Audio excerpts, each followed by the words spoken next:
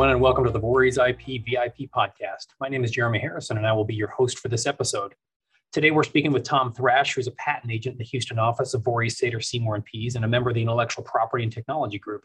Tom will be discussing U.S. provisional and non-provisional patent applications and filing strategies. This episode is geared primarily toward those generally unfamiliar with U.S. patent laws, but those who have some patenting experience might also benefit from Tom's insights and experience. And now here's my conversation with Tom. All right. Tom Thrash is with us today, and he is a patent agent out of the Houston office of Vorys and a member of the Intellectual Property and Technology Group. Tom's a PhD chemist. He received his doctorate from Rice University, and Tom also received a bachelor's degree in chemistry from Henderson State University. Tom, welcome to the podcast. Glad to be here. Excellent. Today, we're going to talk a little bit about the basics of U.S. patent law surrounding what are called provisional and non-provisional patent applications. So for our listeners, the general content we're going to have here is going to be for those that are generally unfamiliar with the patent process, but I think those that are a little bit more seasoned will be able to maybe pick up on some tips that you have. You've been practicing for quite some time, and I'm sure you have some insights that would be good reminders for everybody, but also to teach those that are generally unfamiliar. So with that, let's jump into it. So the first question I have is, can you just kind of give us a broad overview of what the difference between a provisional patent application and a non-provisional patent application is? As Jeremy said, there are two options for filing utility patent applications in the U.S. Patent and Trademark Office. One of them is a provisional application, and the other is a non-provisional application. And there's some key differences between the two. In the case of a provisional application, they are not published. They are not examined. They're less formal in form than our non-provisional patent applications. So overall, they can be prepared more quickly, oftentimes at lower cost. Another thing to consider is they don't have claims per se, since they aren't examined. That said, I'll talk more about claims later on in provisionals, but just be aware that they can take on any number of forms, and they may or may not look exactly like a subsequent non-provisional application. Well, good. So how long does somebody have to file a patent? You come up with an invention and you want to make sure it's protected, either going down the provisional or the non-provisional route. What's your suggestion? How long does somebody have to actually pursue something and make sure that they don't lose rights? In both cases, you have to file a provisional patent application or a non-provisional application before a patentability barring event, just to use a generic term. This could be some sort of upcoming prior art disclosure. It could be an offer for sale. It could be some sort of presentation that's going to take place. Depending on how much lead time you know before you have an upcoming patentability barring event, this would be your own that you're aware of. You can either file a provisional patent application or a non-provisional patent application. Non-provisional patent applications tend to take a little bit longer to draft, since they are more formal in form. So a provisional application ends up shielding a future non-provisional application from the patentability barring event. If you are filing a non-provisional application, it must be filed with 1 year of a provisional application. And when you file a provisional application, it establishes a priority date. The priority date is the date when the provisional application was filed. As I said earlier, a non-provisional application has to be filed within 1 year of that priority date. If you don't file within 1 year of that priority date, the provisional application becomes abandoned. It never publishes. Basically, it's like it never existed in the eyes of the USPTO. No one ever sees it. The other thing to realize is that, just jumping back to non-provisional applications, do publish. They publish 18 months after the earliest priority date. So that would be either if you file a non-provisional application directly, or if you file a provisional application and then file a subsequent non-provisional, your application does publish, with some rare exceptions. Right. I think you can file a non-publication request, correct? Only in the U.S. All other jurisdictions in the world publish their applications. If you're only going to file in the U.S., you can file a non-publication request. The application publishes only if the application becomes issued as a patent. But if you're filing anywhere else in the world, that's not an option. Yeah, so that's kind of a strategy some companies will take if they want to protect maybe some technology that they don't want out there and their competitors to see until it actually issues as a patent where they can enforce it. So it's something to keep in mind. Yes. So what exactly is required to file? So you've got an invention, you want to get it protected, but there are requirements to file a provisional and non-provisional. Can you go through those real quick? Absolutely. Both types of applications require what's called an enabling disclosure. Enabling disclosure must enable, for lack of a better word, a person of ordinary skill in the art to make and use the claimed invention. Now, what constitutes enablement differs a little bit between a provisional application and a non-provisional application. A non-provisional application must directly support its claims. Whatever is written in the application itself must support the claims that are in the application. A provisional application, on the other hand, it must contain sufficient written description support to support the claims of a subsequent non-provisional application. That is because the claims or the provisional applications themselves are not examined. Mm-hmm. If the written description of a provisional application is not sufficient to support the claims of a subsequent non-provisional application, you don't have the benefit of that earlier priority date. So intervening prior art, your own disclosure or publication or whatever could be a patentability barring your event if your provisional application is not written with sufficient clarity and sufficiency of disclosure. Right, but it's not a deal breaker, right? It's not a patent killer if you don't disclose everything in the provisional when you file the non-provisional. It's more of just you lose that deadline, correct? Yeah, you would lose that deadline, and if there's a patentability barring event between when you filed your provisional and your provisional wasn't written adequately, then the subsequent disclosure could be detrimental to your future non-provisional patent application. Mm-hmm. For that reason, there are, like I said, there's any number of ways that levels of detail that can be written in a provisional application. They can be invention disclosure form that's just been modified slightly to lay out the base concepts. They don't necessarily look like a patent. We encourage our clients to get their provisional applications as complete as possible so that they look as much as possible like the end product non-provisional application is going to look like.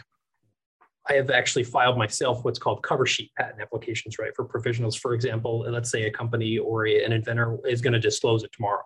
They want to get something on file quickly. What are the base requirements with that? What are called, I guess, cover sheet patent applications? Those are certainly an option. Filing a cover sheet provisional is better than filing nothing at all, because if you do nothing at all, you lose your patent rights. So I look at those as getting the base concepts of the invention out there in provisional form. Typically, if you filed a cover sheet provisional, we would encourage filing a subsequent, more fleshed out provisional application as soon as possible thereafter. And then of course, a non-provisional would follow within 1 year of the first provisional filing.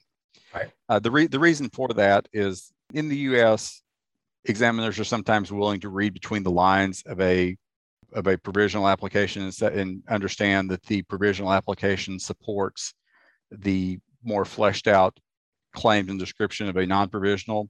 Other jurisdictions are not willing, Europe in particular, are not willing to read between the lines so much.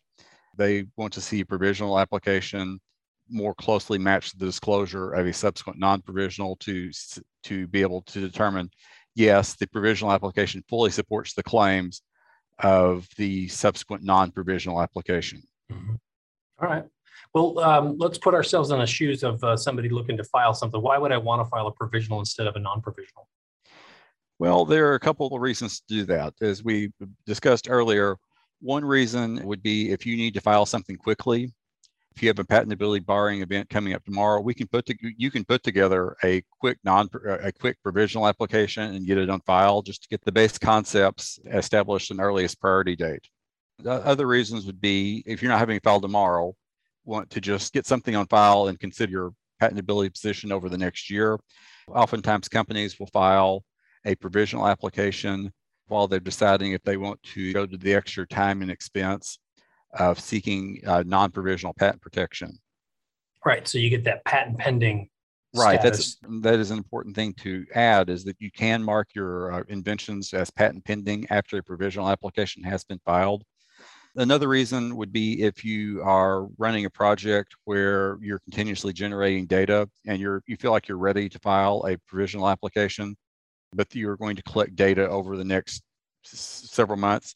You can file a provisional application and then incorporate the new data once the non-provisional application is filed. You can't do that to a non-provisional directly, because that would be adding what's called new matter to the application, which is not allowed.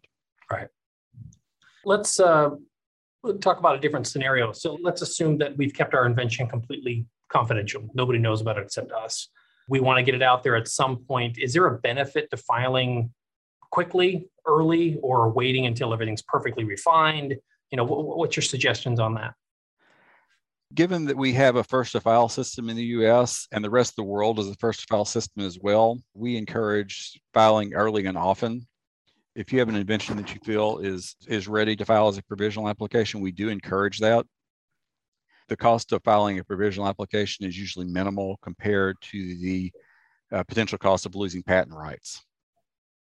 Right. So you're not going to lose any priority or lose any rights if you have it all confidential. Just you want to get it out there just in case somebody else may be inventing the same thing and beat you to the patent office, essentially. That's right. And from other than provisional applications themselves not being directly examined, they provide the same protection once a non-provisional application has been filed.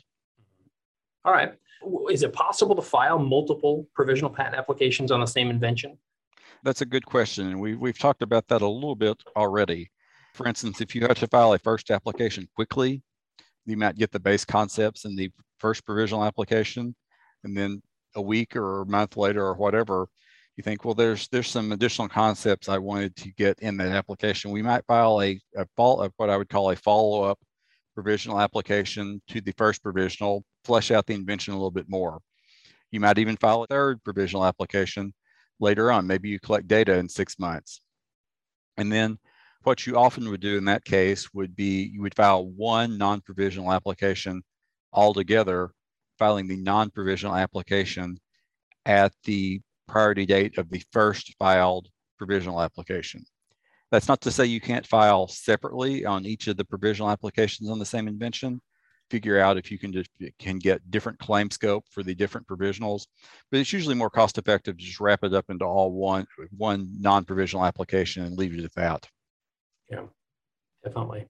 So we've talked a little bit about the advantages and disadvantages of filing a provisional as opposed to filing a non-provisional.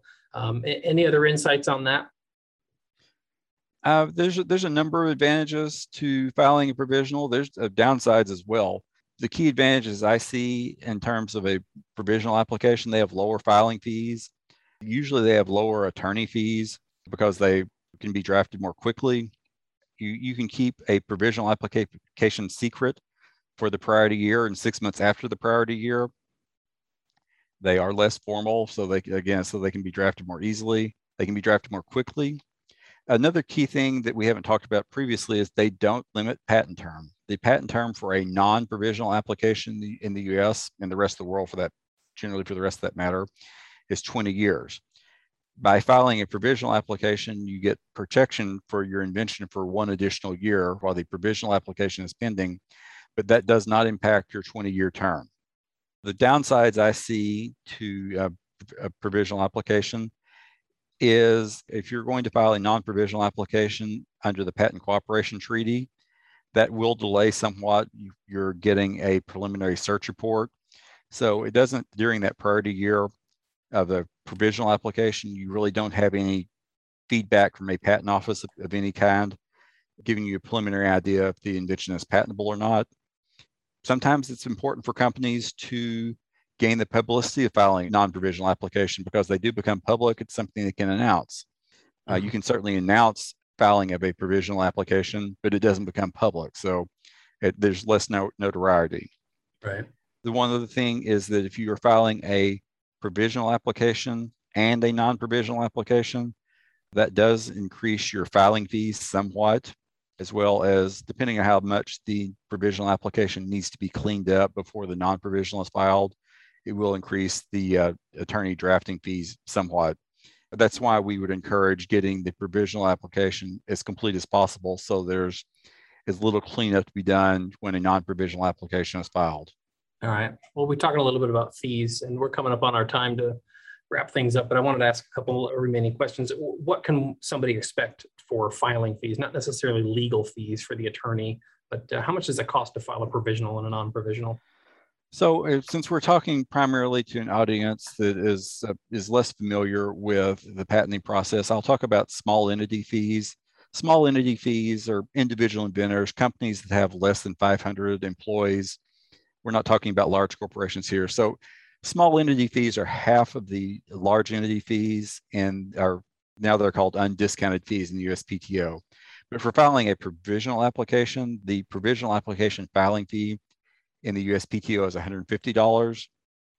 For filing a non-provisional, the filing fees in the US are about $830. This includes the filing fee, the search fee, and the examination fee. Search fees and examination fees aren't due for provisional applications because they aren't searched or examined. Yeah. In addition, there can be excess claim fees for non-provisional applications as well. That's beyond the scope of this talk. Yeah. But, so for a provisional $150 investment just to get patent pending status is a very palatable, appealing route to a lot of people, I think.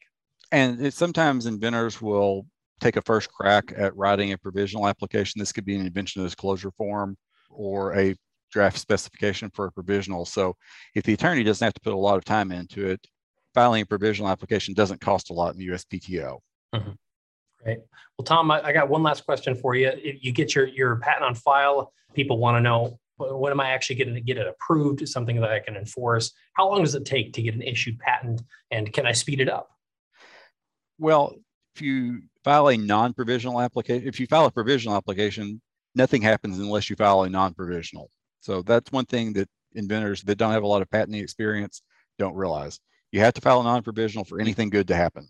When we tell our clients they should expect a first office action from the USPTO about 2 to 3 years after filing a non-provisional application.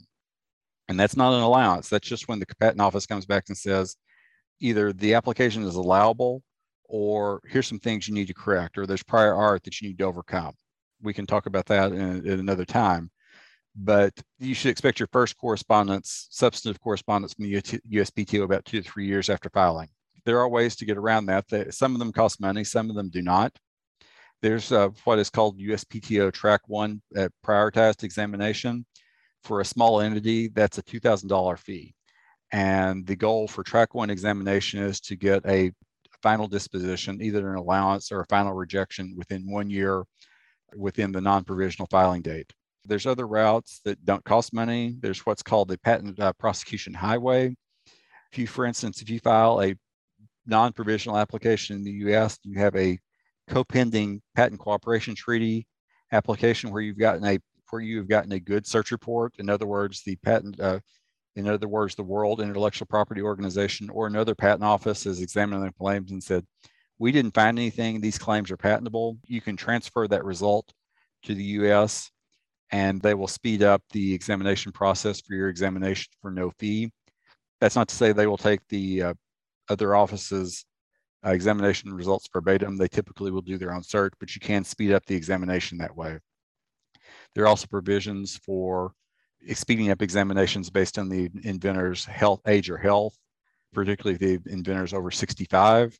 And there are also specialized examination programs that will come along from time to time. For instance, small entities that are working on COVID-19 related inventions are eligible for expedited patent examination at the present time. Yeah, well, this is great.